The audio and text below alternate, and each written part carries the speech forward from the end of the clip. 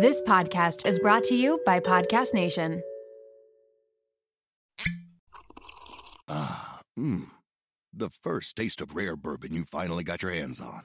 That's nice. At Caskers.com, we make this experience easy. Caskers is a one-stop spirit curator with an impressive selection of exclusive, sought-after, rare, and household names in the realm of premium spirits and champagne. Discover the top flavors of the year now by going to Caskers.com and using code WELCOME10 for $10 off your first purchase. Get $10 off your first purchase with code WELCOME10 at Caskers.com. The first taste of rare bourbon you finally got your hands on. That's nice. At Caskers.com, we make this experience easy. Caskers is a one-stop spirit curator with an impressive selection of exclusive, sought-after, rare, and household names in the realm of premium spirits and champagne. Discover the top flavors of the year now by going to Caskers.com and using code WELCOME10 for $10 off your first purchase. Get $10 off your first purchase with code WELCOME10 at Caskers.com. You're listening to the Happy as a Mother podcast. Today we are welcoming Sian Crossley, a psychotherapist, to the show. Sian is Breaking the Cycle Coaching on Instagram. We're going to link all of that in the podcast description for you. And she is here today to speak with us about codependence. Our conversation today will unpack what codependence actually is, what it looked like in our childhood and in our family growing up, how it impacts our partnerships, our relationships, and how it impacts our parenting style with our own children. We talk about how to be more interdependent, which is something that we will discuss and unpack on the show. And then we also talk about how to do this work, not only for ourselves, but also for our children so that they can have healthy boundaries, be interdependent, and set them up for successful relationships in their life as well. So this is a really interesting, deep conversation, touches on things like the mother wound and some of the reparenting work that we have to do. Really fascinating. So carve out some space. Proud of you for taking this time to yourself, and let's hear my conversation with Sian. Are you yelling more than you'd like? Do you fear you're scaring your child or children? Maybe you wonder why something so small set you off. It's in situations like this that parents find themselves asking, am I an angry mom? Are my children going to hate me? The truth is, you're not an angry mom. You're likely a mom that has been under-supported for far too long. You're also a mom that has never been taught the skills to manage your own big feelings. That's why we created the Managing Mom Rage workshop. We are Erica Jossa and Dr. Ashrina Reem, therapists specializing in maternal mental health, and we're both moms. We know the challenges you're facing because we've been there and we've supported thousands of moms to uncover what's going on underneath the anger. We invite you to join us for a live workshop on April 23rd at 11 a.m. Eastern Standard Time. We will cover how anger and rage can show up in motherhood, what is really causing these feelings, how to protect yourself from responding in such a big way, practical strategies to use in the heat of the moment, ways to repair with your family when you've lost your cool, ways to forgive yourself when things don't go as planned, and Q&A opportunity to answer all of your pressing questions. If you can't make the live event, don't worry. Purchase your ticket and you'll receive an email with a link to the event to access the replay. To learn more, head to happyasamother.co/mummyrage. That's happyasamother.co/mummyrage.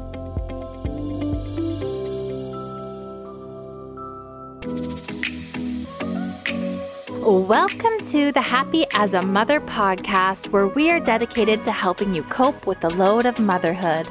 I'm your host and registered psychotherapist, Erica Jossa. Let's work together in letting go of shame and guilt, accepting where we are in our journey, and moving towards becoming the women we want to be. We will hear from experts, learn practical tips, and listen in on honest conversations. Please note that the information shared in this podcast is for educational purposes only and should not replace the advice of your healthcare provider. Okay, let's dive in. Sian, thank you so much for taking the time to join us on the podcast today between momming and working and pandemic. And because you're in London, we've managed to coordinate ourselves. I'm so happy that you're here. Yeah, me too. I'm really happy to be here. And I'm excited. And I love talking about this topic. So yeah, we're going to get into codependence today. And I have to say, I followed you on Instagram for some time. I feel like you've really grown in the time that I've been following you. And your post just resonates so much, talking about things like trauma and codependence and regulating ourselves. And yeah, they all really hit home. So I'm really excited for this conversation today. Can I ask a little bit about, and I had seen in your bio that you previously worked somewhere else, and then when you became a mom, you went into your own business. Can I ask how you found your way onto Instagram and in this sort of niche and passion that you have? So I did work as a psychotherapist before. So I was working in the national health system we have here, and also a bit of private work. And it was good, but it was intense. And when I had my daughter, I kind of thought, I don't know that I personally will be able to kind of combine that too well, like therapy and mumming. Like that felt like it would be quite draining for me. So I love Instagram. Like I could spend all day, waste all day, or spend all day on Instagram. I just love it. So I thought, why not, really? And it's such a great platform for communicating a lot. Like you can put a lot of detail into your posts and the stories, and thought, let's just give it a go. I actually started off doing kind of an account more for mums, it was called Psychologically Minded Mum back then when I first started. And then maybe a few months in, I just wanted to broaden it a bit more. So talking about the same stuff, but not just for mums, but obviously it applies to parents as well, of course. But yeah, I was just, I've always been really interested in childhood and how it affects us in adulthood. For me, it's always been a really clear link, even before I trained as a therapist or, had my own therapy, before any of that stuff. It just felt like a really clear link that what we experience when we're younger kind of stays with us, right? Because we are the same person. When you talk about the shift that happened, like when you became a mom, that's actually not something that I was prepared for. I was in my, when did I have my first child? At 26. So mid to late 20s. I had been a therapist before that. And then I became a mom, and I underestimated or was naive to how much my capacity as a person holding space for other people would shift, right? That was a big time. And then almost with each child I had, because I have 3 young ones, right? Wow. Yeah. And I had to really learn and understand what I could contain and hold for others, and how much time I could dedicate to that, to how much was going on in my personal life and containing and holding these kids and being their support system. And that was not an awareness I had as a early 20, mid 20s, single, autonomous person, right? Yeah. Big shift for me personally. Yeah. Yeah, me too. Yeah, I just think, as a therapist, you just put so much into it, even with all of the good therapist boundaries, all that stuff. It's still, you're putting yourself in it. And I was kind of wow, what's going to be left for my daughter? But that's why I love Instagram, because I do really think that you can really communicate all of the good stuff that you'd be kind of offering someone in therapy. Of course, it's not quite the same, of course, but I think you can do a lot. I think it can really help. It's not therapy, but the knowledge and some of the insights that you can gain in therapy can be passed on through Instagram and through this podcast or other forms, our membership group and lessons and things like that.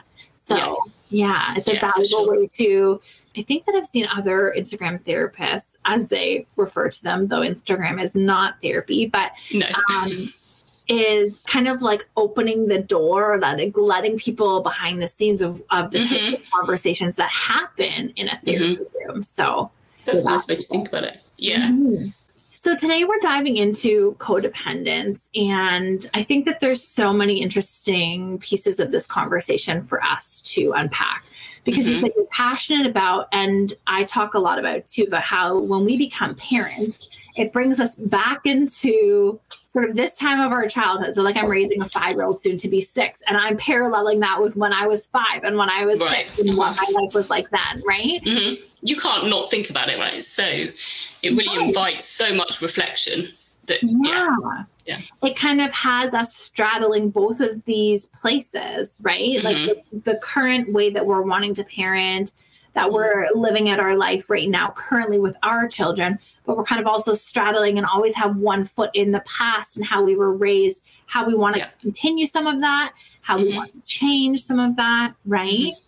Yeah. So for those listening who maybe don't really know or understand what codependence is in our family and in our relationships, can we unpack that a little bit? Yeah, for sure. So the way I would describe codependency is ultimately a reliance on somebody else to really regulate how you're feeling, or to kind of make you feel better, to kind of help you maybe manage things. And I use the word reliance because it is that, rather, because obviously kind of looking to somebody for support is human, fine, or, you know, what we need to do. But with codependency, it's very much a sense of, I can't do this on my own. I can't kind of manage my feelings on my own. And it's looking to somebody else to regulate your emotions. Yeah. It's interesting. What's coming up for me as you're saying that is kind of like two camps in my mind. Mm-hmm. And this is going to be an interesting conversation because I feel like there's always different pieces involved. I have a behavioral training perspective, and I've worked in a children and family clinic that has dealt with a lot of sort of soothing self-regulation skills, teaching kids self-regulation skills. And then I have this also very gentle, I say gentle, I don't like that word, it's used a lot, but like more respectful parenting approach or you know, approach where we understand as children, like with our young children, that there is an element of us helping to soothe for them, right? Sure. Oh, yeah. So there's some pieces here for us to unpack, because I would say right now, my children, who my oldest is 5, going to be 6, do rely on me to help them cope and soothe. And I would go as far as to say that that is developmentally appropriate for their age group, with an asterisk of that they also need to learn ways to soothe themselves, and I shouldn't take those opportunities from them. And I should allow for moments of discomfort for them to learn how to manage their feelings on their own. So it's kind of this, you know. That's interesting. So so my daughter is younger right now, so she's only 2.5. But for me personally, there's never an issue of codependency in children.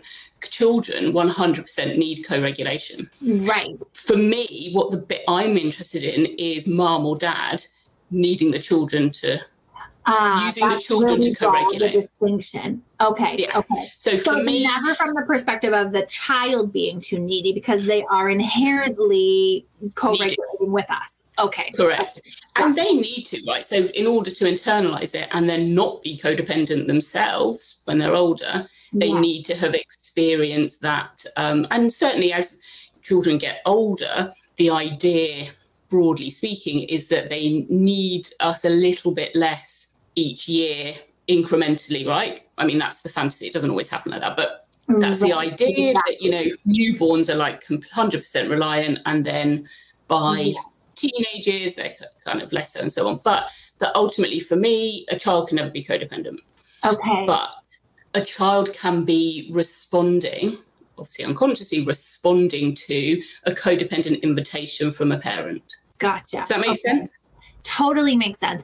And I think that when I am in my mind picturing and thinking about situations where a child is displaying codependence, I'm actually really pulling on clients more from the old clinic I used to work at that are in their like 10, 12, 13, like teenage years, where they should be individuating, but they're actually not. And so probably different age group than some of our listeners here today. But I do think that once we get in this pattern of codependence, or being trained isn't the right word, but sort of conditioned, or being in this pattern of taking our parents' needs, like when we get in this pattern of codependence, when we get to our teenage years is when the teens would end up in my office in this other clinic that I would work in, having to like now pull apart and distinguish these boundaries lines, if that makes sense. Yeah, for sure. Okay. Yeah, exactly. That's it. Because when a child or when somebody's grown up experiencing that kind of relationship with a codependent parent or codependent family environment, then that's going to become how they identify and how they relate. Yes, to the world, to their friends, to their relationships, these types of things. Okay, so when we're talking about the codependence coming from the needs of the parent themselves, can we unpack like tangibly what this looks like in our interactions and things? So I would say, first, I think it's useful just to distinguish for a minute. I mean, it overlaps obviously, but you can get kind of codependent families where the family system itself is codependent, but also in these kind of one-to-one relationships with, let's say, just a parent and a child. So, and they do differ slightly in terms of how they look and how that kind of functions. So with a one-to-one, so let's say with a codependent parent with a child, and this can happen with, might have lots of children, but for whatever reason, the dynamic has come about that one child particularly and one adult particularly become quite codependent, and there's maybe a bit of enmeshment happening. So what that looks like would be a lot of reassurance seeking on the part of the parent and potentially the child as well. Obviously, they'll kind of have had that modelled. Just this kind of sense of the parent using, and all of this is unconscious, of course, but kind of using the child to really make them feel better, maybe. You know, if they've had a difficult day, to be kind of seeking in the child, I don't know, wanting to cheer them up or something like that. That there's just this kind of use of the child to make the parent feel better, whether that's being validated, you know. One example that's come to mind, I don't know why this has popped into my head, but mum, let's say, wanting to be kind of reassured or validated that she looks nice, let's say, and kind of maybe not feeling able to get that from a partner or from herself, and kind of asking the child, do I look okay? Do I look nice? What do you think of this? Or that kind of thing. Individually, that's of course not going to do anything, but we're talking about, you know, kind of lots and lots of these patterns. Correct. Yeah. Yes. Yeah. So it's kind of that reassurance seeking, looking for validation, and just looking to the child to make them feel okay. I think ultimately what I'm hearing you say is it's really about us seeking out meeting our psychological and emotional needs via our child instead of our partner or our relationships or within ourselves. And I'm trying to think of some ways that I have seen this play out. There's like lots of subtle ways. And actually, I don't know if you follow Dr. Becky at home, Dr. Becky Kennedy on Instagram. She's gold. She's amazing.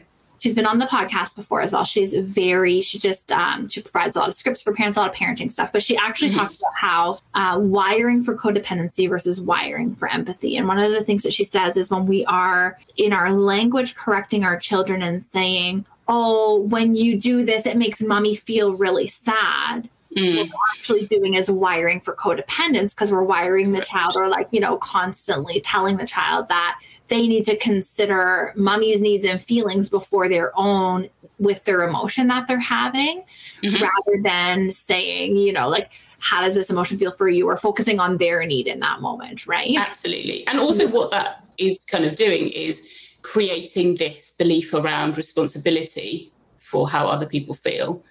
So kind of saying, this makes me feel a certain way. So that's really powerful, right? Because for the child, that's, what I do can make other people feel good or bad, and I'm responsible for them feeling good or bad.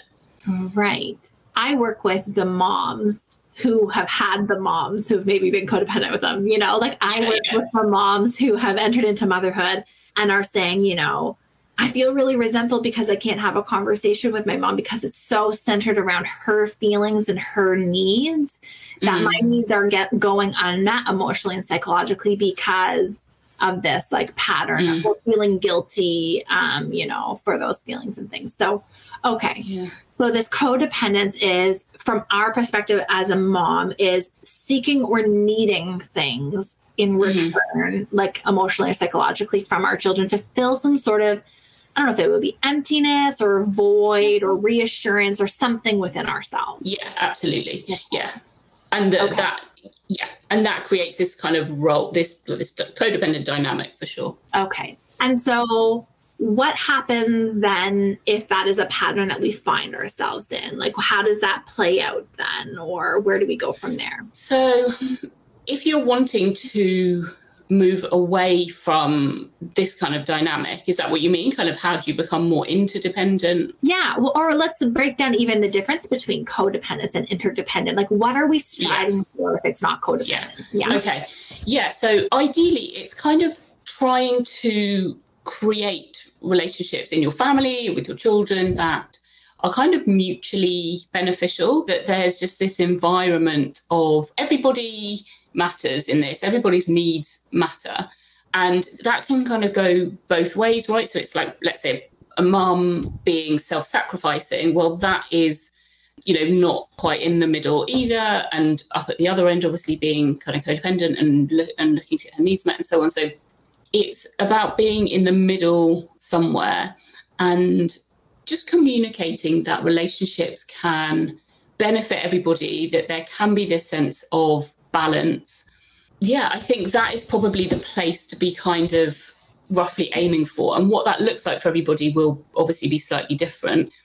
But from a kind of mother or parent's perspective, it's about trying to become as kind of responsible for your own emotions and kind of getting your own needs met as much as you can, because what that will do is just create space for connection and with your child or your partner, and also allow for growth, because something that really happens kind of quite strongly, one of the biggest markers, if you like, of codependency is that individual growth, individual kind of needs to go your own way is actually experienced as threatening.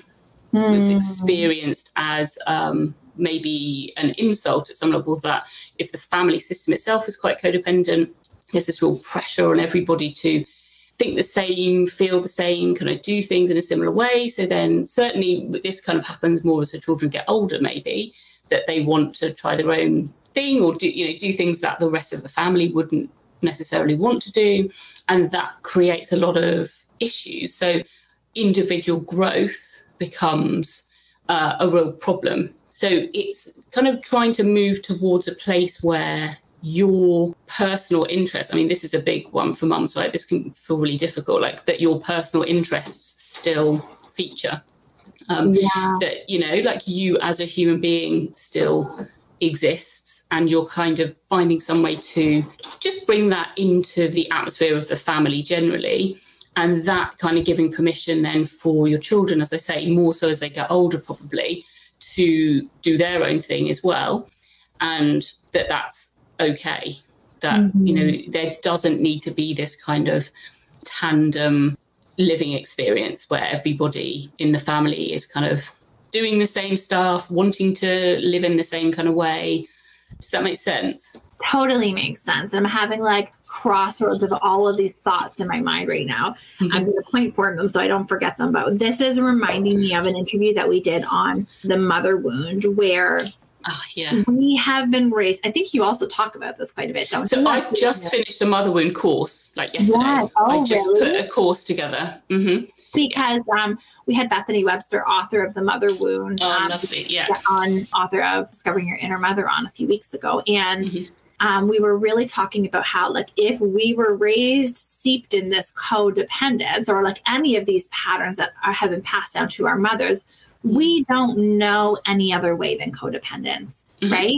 And trying to break out of codependence ourselves to more interdependent or more autonomous. And I want to break down the different types of like that scale of in just a moment. But when we try to break out, like what you're saying is there's this expectation that we're all living in tandem. So it becomes very challenging and will really offset the functioning of our relationships when we pursue that growth. And I think that is actually the crux of when my clients find me in therapy. You know, like they want growth, they're stuck, they're living in expectations of this sort of like, I love that word, like tandem living, like staying within the norms of the family. But there's this tension to want to do things differently and parent differently, particularly break these cycles, like what you talk about.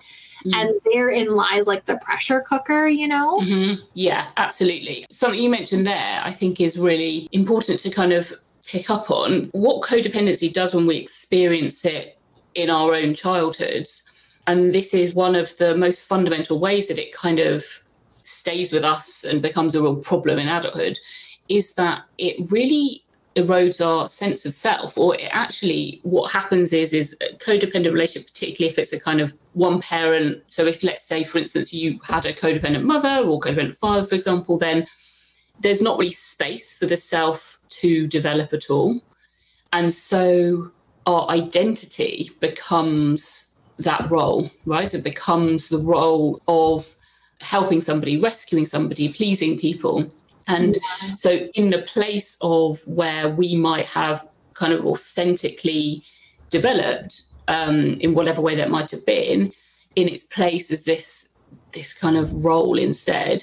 And that is often what stays with us in adulthood. And then we maybe get to become parents ourselves, and that role is still there, you know, that we are still kind of unconsciously in all of our relationships, and then obviously potentially in our relationship with our child as well.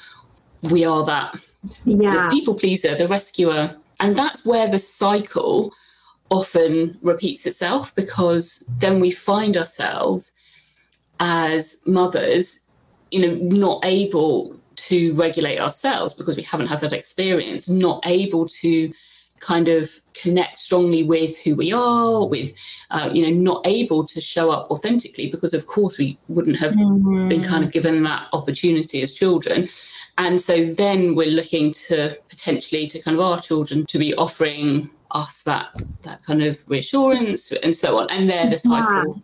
Well, I think, so we were talking about like looking to children, and I think there's a few different ways that this codependency can show up in us as mothers. I think we can break this down and spend a little bit of time. How I see this play out a lot with clients that I work with is living in a completely geographical area than their family, right?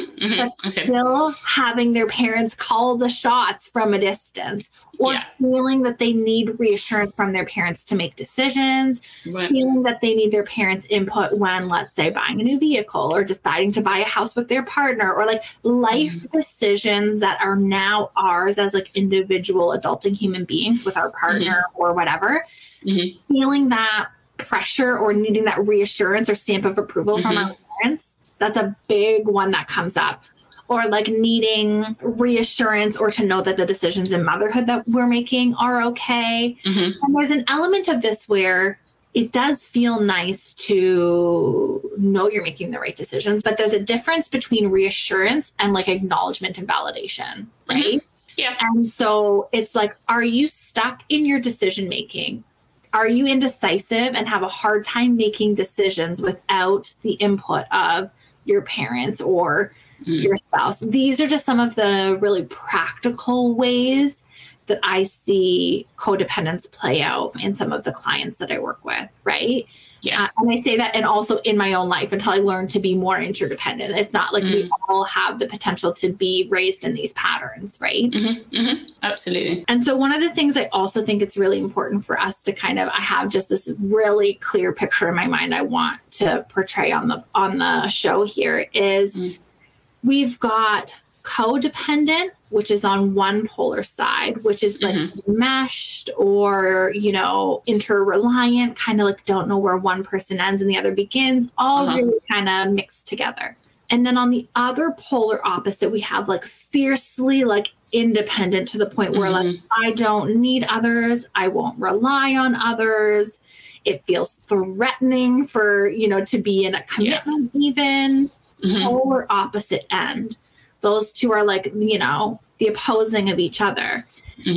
we aren't trying to swing to independence, because when we get out on the fringes of that, it has its own subset of problems where it interferes in our relationships, and then we have trouble in our commitment. And so what we're really working towards is this more interdependent. And I'm seeing this in my mind as overlaying with boundary styles. We did a lesson in my mother on boundary styles, where we have a porous boundary style that like doesn't really know boundaries, doesn't really hold many boundaries emotionally, physically, or otherwise.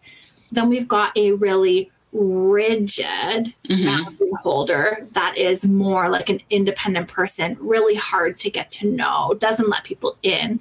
And then we've got our healthy boundaries, which I feel like relates to that interdependent, where I feel comfortable getting to know people, but I also honor myself and what's comfortable for me. You know, I can assert myself and really holds those healthy psychological, emotional, physical boundaries for themselves.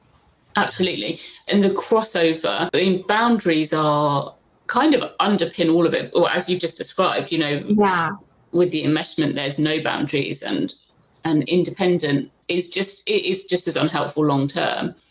And so the interdependent, one of the ways I think of it is with an interdependent relationship, it's about wanting to spend time with the other person, be with the other person, choosing to rather than needing to. That's for me like kind a little distinction, but such an important distinction. Oh yeah, massive, yeah. Wanting to, but not needing to. Not so preoccupied and anxious and crawling out of our skin that we have to be with them, but we want to be with them. Right? And there's a kind of active, intentional choosing. And there is just a sense, however much you may or may not have really thought about it, but there is just a sense that I'm good on my, you know, I'm good as I am, it's fine. But this person makes everything better. Yeah. Whereas with codependency, and certainly with enmeshment is more intense end of codependency. There's a sense of, I kind of can't function without this person helping me. As busy moms, the last thing we need is more on our to-do list. It's hard enough to remember who needs what packed for school, when the next doctor's appointment is, and when to register for events, let alone remembering to call and cancel subscriptions that drain your finances every month. That's why Rocket Money is so great. Rocket Money is a personal finance app that finds and cancels your unwanted subscriptions, monitors your spending, and helps lower your bills so that you can grow your savings. You can see all of your subscriptions in one place. And if you notice something that you don't want, Rocket Money can help you cancel it with a few taps. They even try to negotiate lowering your bills for you. Rocket Money has over 5 million users and has saved a total of $500 million in canceled subscriptions, saving members up to $740 a year when using all of the app's features. Stop wasting money on things you don't use. Cancel your unwanted subscriptions by going to rocketmoney.com/momwell. That's rocketmoney.com/momwell.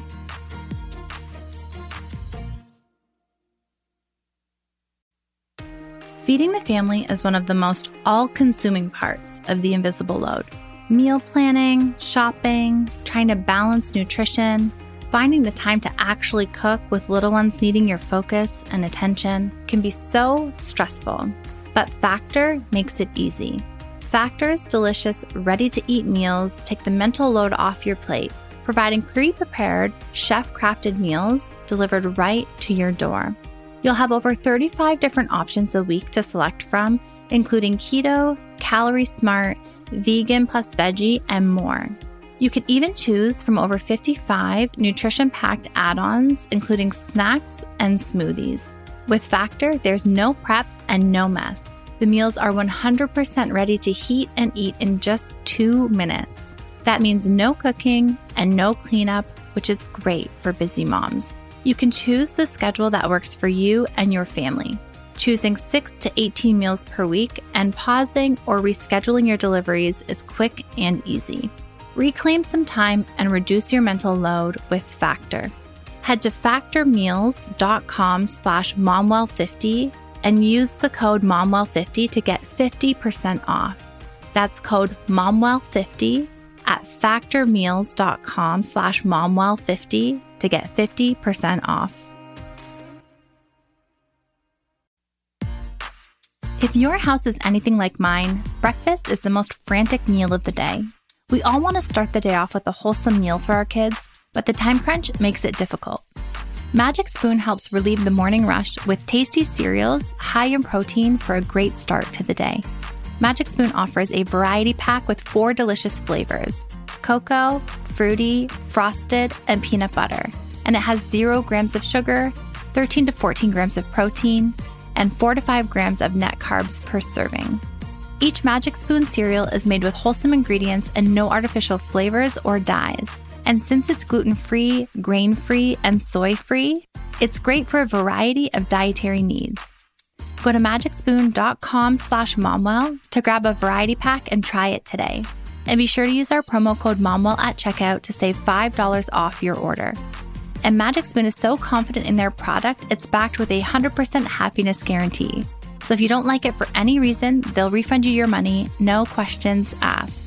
Try a delicious bowl of Magic Spoon cereal today at magicspoon.com/momwell and use the code MOMWELL to save $5.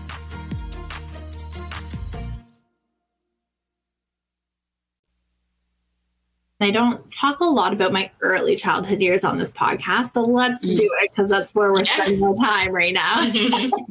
But it makes me think about, like, when I was younger, I would say I was wired for codependence in a way that my family upbringing was very unstable. A lot of people leaving. Are they coming back? This feels like a cruel game, you know? So I was anxiously preoccupied and wired to fear abandonment, want to make people happy, to please them, right? And really get into that, like, if we talk attachment styles, which I've talked about in my Mother Up membership group, like really in that anxious attachment sort of category. And so the idea of people leaving because I was codependent and relied on them so much, I felt like I needed them so much, would send me into maybe not crisis mode, that might be like strong, but it felt very like overwhelming and activating, right? So now doing years of healing myself, being in a really secure and amazing relationship for the past 10 years, knowing that if he were to leave for some reason, I would be devastated, but I would survive, right? I would be okay. I would function, I would live, I would cope. Like, my heart would be broken, but I would be okay. That is a different place than I was 10, 15 years ago, right? Well, my experience is similar, actually, not in the kind of people coming and going, but in the in different ways that led me to, as you say, be kind of for a period of time, certainly in my kind of teenage years, 20s and so on, of just feeling really anxiously preoccupied with all of my, boyfriends at the time and so on. And now it feels so different because, as you say, it's about that healing work and doing, ultimately, it's kind of mothering yourself work. That provides that kind of basic, we can think of it as like a secure base. That there's this idea in psychology, right, of we kind of have this secure base in an ideal world that would be kind of caregiver, parent that we've sort of internalized. But if that hasn't happened, then so be it. You can kind of offer it to yourself. And that is when you're kind of set up to experience interdependent relationships. Because until you're kind of in that place of doing that healing work, and it's not a sort of thing that you tick off and it's done. It's, it's an ongoing process, really, a process of healing. But when you're in it and you're doing that kind of work, then it just means that you are free. You have the energy, free really, to be kind of putting back into yourself. And that means that these kind of connections that are just really about, I used the term before, kind of mutually beneficial, that you're kind of able to access relationships in that way, rather than having to rely on somebody to be able to get through the day. And it can really feel like that, you know, when you're kind of really in that codependent space and you've been so used to having to look to other people to define who you are, which is what is happening. And that really is what's happening with kind of codependent childhood. If a child's experiencing this, is that comes to other people defining they're okay, kind of other people really dictating their self-worth. When you get out of that space, then relationships are really different. And I think that this is so different along cultural lines. And I can speak to this from somebody who was in an interracial marriage where my husband was raised in Benin, West Africa, and I'm raised in North America. West Africa is not that they're like, and I can't speak to like the whole country, but like my husband's family comes from a very community-minded, family-minded background. And I've seen this in other cultures where, like, you know, you're not just marrying the person, you're marrying into the family. And there's just this real emphasis on community and family. Sure. And so in those cultures, independence might feel like more of the threat, right? Because there is this really community-minded. Whereas here, like in North American culture, in Toronto, especially because I'm in a major city and hub in Canada, independence seems to be the like golden standard, and the more codependent might feel like more of the threat or more of the, you know. So I feel like how this is going to hit for different people is really going to speak to just like culture, upbringing, family dynamics, and neither one of those are worse or better than the other or anything. Really, the thing that we're aiming towards is healthy boundaries and interdependence. Right. And not that we want to swing so far the opposite way, or not that we want to strip down prioritizing family, or not that we don't want you to be strong and reliant on yourself. Like it's not wanting to like strip away any of those things, but it's really being able to get our needs met in a way that is healthy and within healthy boundaries. Right. Another way to just boil it down is to be able to be in relationships without feeling like you're kind of sacrificing a part of yourself. Right. So it's being able to kind of connect in a way that is authentic enough for you to feel okay. Because long term, and you're quite right with kind of culturally speaking, in some cultures, this is so opposite to what is ever okay and what would be kind of suggested. So the reality remains of whether you can kind of exist in your relationships and feel like you do really exist and feel kind of okay enough or not. And codependency typically becomes a problem longer term because it just becomes unsustainable for that reason, because it means that your needs are just kind of put to the side and just kind of not there, that you don't put them into the relationship. Chances are, if this is like really landing with somebody who's listening right now, is that they might be noticing, you know, things within themselves that speak to codependent behaviors. Chances are they were raised in those patterns and they may or may not be repeating them, you know, right now with their own kids or other relationships in their life. So when we're talking about steps towards independence, one of the things that we've highlighted that I think is at the very sort of crossroads of this is learning how to set healthy boundaries, what healthy boundaries look like, what that means. You know, I have a podcast episode on boundaries. We speak about it in Mother Rap, like what your boundary style is and how to, it's not all or nothing, how to take little steps towards setting those boundaries within our family dynamics. What other types of things go towards working more towards that interdependence and reining in some of those codependent patterns of behavior? So if we're thinking about kind of creating an interdependent home, which I kind of like to think of it as that, because it's not just the individual relationships, it's kind of just how the family functions, I guess. So boundaries, I do think, is the main thing, kind of in all directions, right? So it's being able to set healthy boundaries, which, like you say, are kind of in the middle, not the kind of rigid boundaries, always saying no or being quite shut down or kind of shut off, and not always saying yes either. It's kind of in the middle, but also allowing that, respecting your partners, if you have a partner, respecting their boundaries, or other people who are kind of in contact with the family a lot, of if that might be friends, family members, etc., that you're kind of allowing for those boundaries as well. And also from your children, that looks different at different ages with children, but there's always some way to communicate that a child's boundaries are being kind of heard. And that doesn't mean that you always obviously going to kind of do what they want to do or not do what they don't want to do, but it's about still recognizing that they have boundaries too.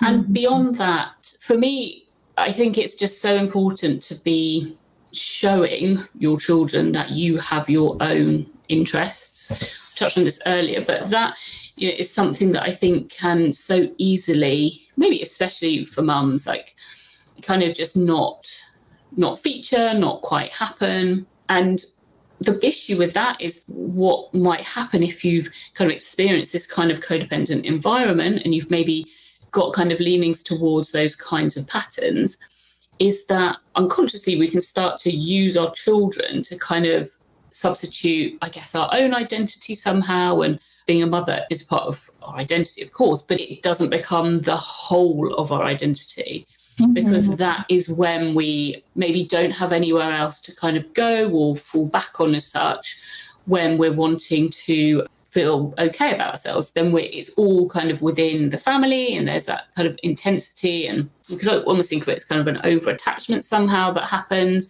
So it's about modelling boundaries in all directions and kind of letting that be okay, creating a dialogue around that, and also making sure that you're still you, that you are still existing as a person, not just as a mum. And of course, if you do have a partner as well, kind of or trying to kind of foster this within them as well, that because what that will be doing is giving permission as your children get older for them to be themselves as well, that they're not just son or daughter, or they're not, that they are an individual. Yeah, it's really, again, two pieces coming to my mind here. It really makes me think about how parents will often ask, how do I make sure that my kids are not codependent? And the answer isn't necessarily a set of skills. It's about a healing and work in our own selves. Like, that's what I'm hearing. Is like, we do that by learning to be interdependent ourselves, and by learning to have healthy boundaries ourselves and model those boundaries. And like you said, create that interdependent family, right? So that's one of the things that I was hearing. And the second piece is when we're talking about our identity in motherhood, I think that there is something to say here about if we think about our identity like a pie chart, like a circle, if motherhood is the only identity that we're developing within that pie, in some ways, I would say that we might be setting ourselves up for some of that codependence, because all of our value is derived from that identity. All of our reassurance and all of the things is tied up in that, right? Correct. Versus when we have a pie that says, okay, motherhood is a part of the role. And, wife is a part of that role, and therapist is a part of that role. Instagram, whatever I am on Instagram, is a part of that role. Friend is a part of that role, as a part of that identity. And like when I map out all of the identities and I can spread out within myself where I'm deriving value from, where I'm getting my acknowledgement and validation from, and it's not simply motherhood as the whole pie. Then I'm modeling that for my kids, not falling into that sort of self-martyring, which also plays into the mother wound piece of just, shutting down all the other parts. Exactly. Like letting go of all the other parts of who I am. This stuff all feels like it's so links back to the mother wound, because when I do that, if I fill that whole pie with motherhood, for sure I'm going to feel resentful. And for sure it's going to make these patterns in the family more complex because I've totally sacrificed myself. Yeah. Right. And something I do just want to say on that is that this doesn't mean that you have to work, or like, obviously, like you were referencing, and it's similar for me, like, yes. you know, our kind of therapist hat that we've got that as well. But this can totally be achieved as a stay-at-home mum. You know, it's about your interest. It's about interests. Yeah. It's about like other hobbies, other interests, other talents, other parts of yourself. Yeah. Outside of motherhood. And one of the places when we're talking about developing those other parts of ourselves in therapy that we work on is like, what is something that you loved that maybe you stopped doing or that you haven't revisited in a while? What creative piece do you know, have you debated picking up? Like I learned photography on mat leave, and it was such a life-giving thing for me in this season of sacrificing so many other parts of my life. Yeah. I learned photography, and it wasn't for achievement. It wasn't for work. It wasn't for anything other than for me. And it felt so good to have something. And then a lot of my like validation and learning and excitement like came from that. I got to share pictures with other photographers, hear their feedback, get critiques, and it just branched outside of motherhood. Even though I was on maternity leave and staying at home at that time, it just gave me something outside of that one role. Like motherhood is a role that we fulfill. It's a piece of our identity, and albeit it could be a massive piece of that pie, but it doesn't have to be the whole pie, right? Exactly that. And it's a difficult thing, I think, especially because at first, typically, obviously, babies are so dependent on us, and it's likely possible that is all you can do, right? You can't. I mean, you did well doing that photography course on mat leave. That's impressive. You know, to be able to do something else, but it's kind of adjusting as the years goes on, as your family grows, as your children get older, etc. It's just slowly reclaiming you, and just slowly reclaiming kind of bits of yourself. As you say, whether it's old kind of stuff you liked before or completely new things, just it's something for you. And that can really offset codependence, and it creates this, or just contributes to this kind of interdependent environment in which children are, we're constantly communicating mainly through what we do rather than what we say. And, modeling all of this stuff is picked up on, and it really kind of settles in the unconscious mind of children, and so it's that you doing something for yourself and them seeing that really communicates to them it's okay to be an individual. Yeah. And I like how you sort of put the disclaimer or the asterisk. There is a time in motherhood where it consumes the whole pie, right? Correct. We're talking like newborn to like probably, I want to say about 6 months or so. Like, I don't know, it might be different for each family. For me, when I started, I was breastfeeding. So when I started to add like food or other things that could, stretch out the amount of time I be away from the baby, things like that. So there is absolutely times and stages where it is a season of just consuming that whole pie. But it's a temporarily parking of parts of yourself, right? Like it's not a self-martyring it's not a self-sacrificing forever. It's a pausing of with the intention of, or the knowing. And I say the knowing. When I was first time mom, I didn't know when these things were going to come back. It felt like I was stuck in this mode forever. Right? Feels like it lasts forever, But so yes, absolutely. There is an all-consuming time. And I love that, how you described the reclaiming of parts of yourself, and that is not selfish. It's not self-indulgent. It's not bad, or putting you above your kids. Like that's such a healthy thing for us as moms to have, right? Yeah, exactly. And it's giving the right balance for you and your family as well, and that will vary kind of how much you want to do anything, how much kind of that feels okay for your children, for you, and so on. But the point is that you are in the mix as well, not just you as mum, you as human with needs and opening that space and just that dialogue around kind of individuals that we are all different. We have different things we want to do, want to pursue, how we want to fill our time, how we want to kind of spend our days, and having that as part of the conversation in the home is going to really help kind of cut through codependency. Yeah, I'm hearing that. And I think that it's important to highlight that our needs are our needs, right? Like I've heard somebody say we're only as needy as our unmet need. Yeah. And we think about our attachment style, or when we think about whether we are more sort of codependent or anxious or more independent or more avoidant, or however we're going to parallel those things, our needs are okay and valid. It's how we go about meeting those needs that really makes so much of the difference.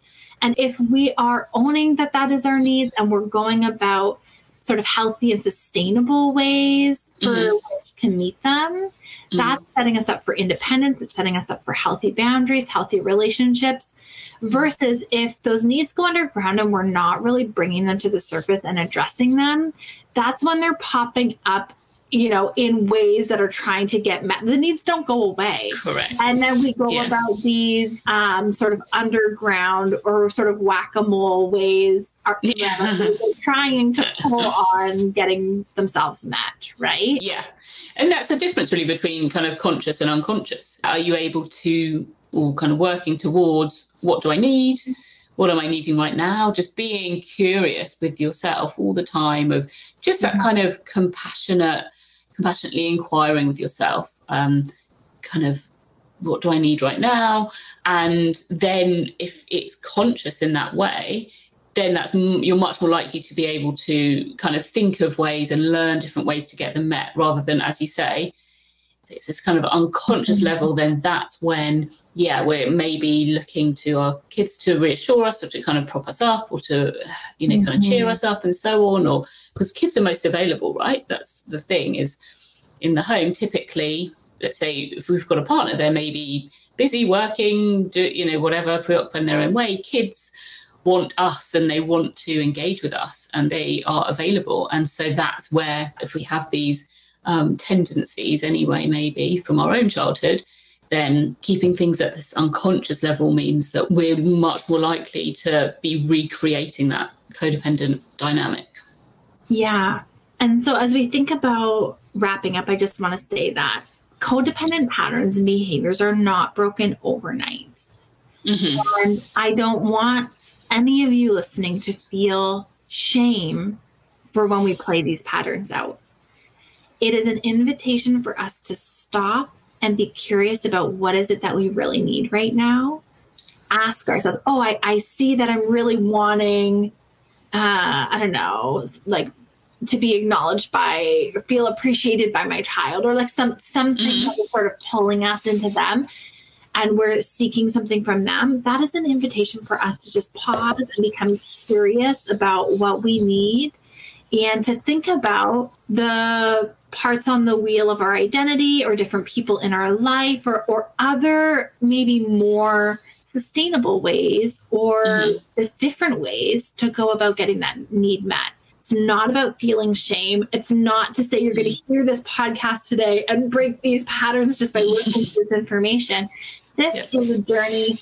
This takes time. And it's really about becoming curious with yourself instead of critical. Critical is going to lead you into shame and, self-criticism and just spiral. That's not what we're about. That's not what we're here for today. So really becoming curious, identify your need, and make sure that you, mama, are taking care of yourself and getting your needs met. Thank you so much for taking the time to join us here today. You're working on a mother wound course. That's so exciting. Where can people find you? Where are you hanging out online? So I'm just doing Instagram at the moment. So that's Break the Cycle Coaching, Break the Cycle _coaching. And I've got a membership now that everything's in there. So I've got a codependency course in there. So that's a full kind of 6-section course. And there's also a mini course on self-compassion. And there's now the mother wound course as well. So that's all about kind of healing the mother wound, understanding your personal mother wound, and kind of doing that work. And as you say, it really does all cross over. It really does. I'm seeing that in this interview today. It really does. Well, thank you so much for taking the time. I will link all of your resources and things in the show notes if you guys are looking for that. And yeah, thanks again. So thank you for having me. It's been great. It's been great. So good to get into this stuff. It's so important. I hope it's been helpful for people. I can't even begin to tell you how happy and honored I am that you choose to spend your time here with me each week. If you're looking for the resources and things that were discussed in today's show, you can find them in the show notes, which is linked in the episode description. Or you can head directly to happyasamother.co/podcast and find all of the show notes there. If you're looking for support and connection with other moms, you can head over to facebook.com/groups/happyasamother and join our Facebook community. This community is filled with women just like you and I who want to support and uplift one another through our postpartum journey. And until next episode, Mama, I want you to know, keep showing up. You're doing a great job.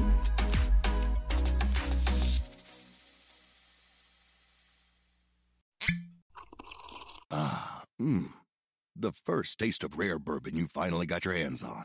That's nice. At Caskers.com, we make this experience easy. Caskers is a one-stop spirit curator with an impressive selection of exclusive, sought-after, rare, and household names in the realm of premium spirits and champagne.